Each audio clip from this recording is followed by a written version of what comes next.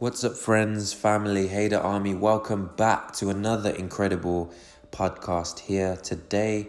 Thank you for listening. We're undergoing some changes here on this podcast.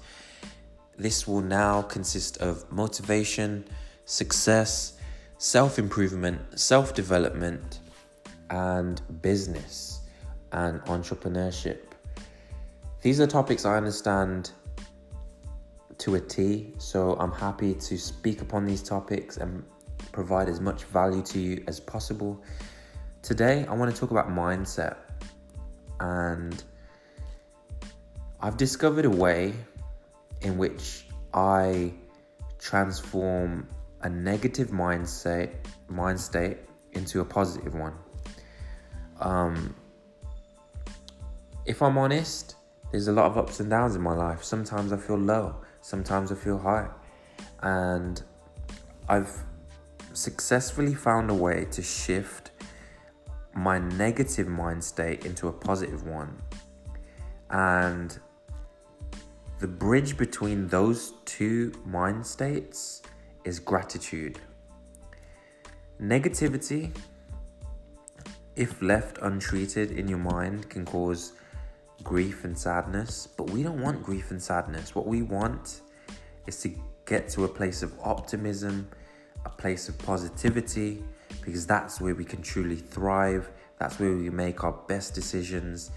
That's how we're able to conceive new, incredible ideas, innovate, and pursue success to a higher level.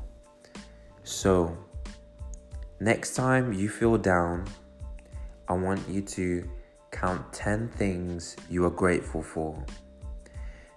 And this will slowly shift your negative mind state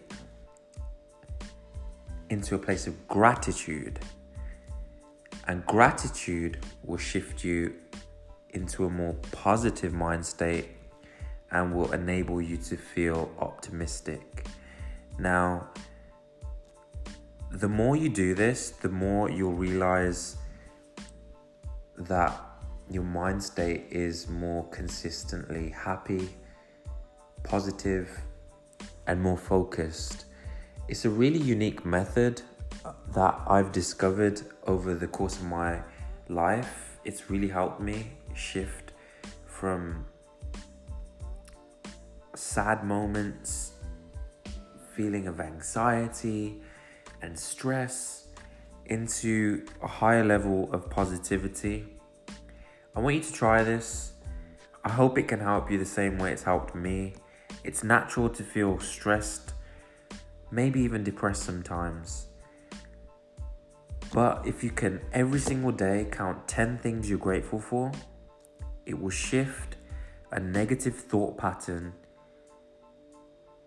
into a positive one. And it is gratitude which carries us to that optimistic mind state. So I hope this makes a lot of sense to you. I hope this can help you.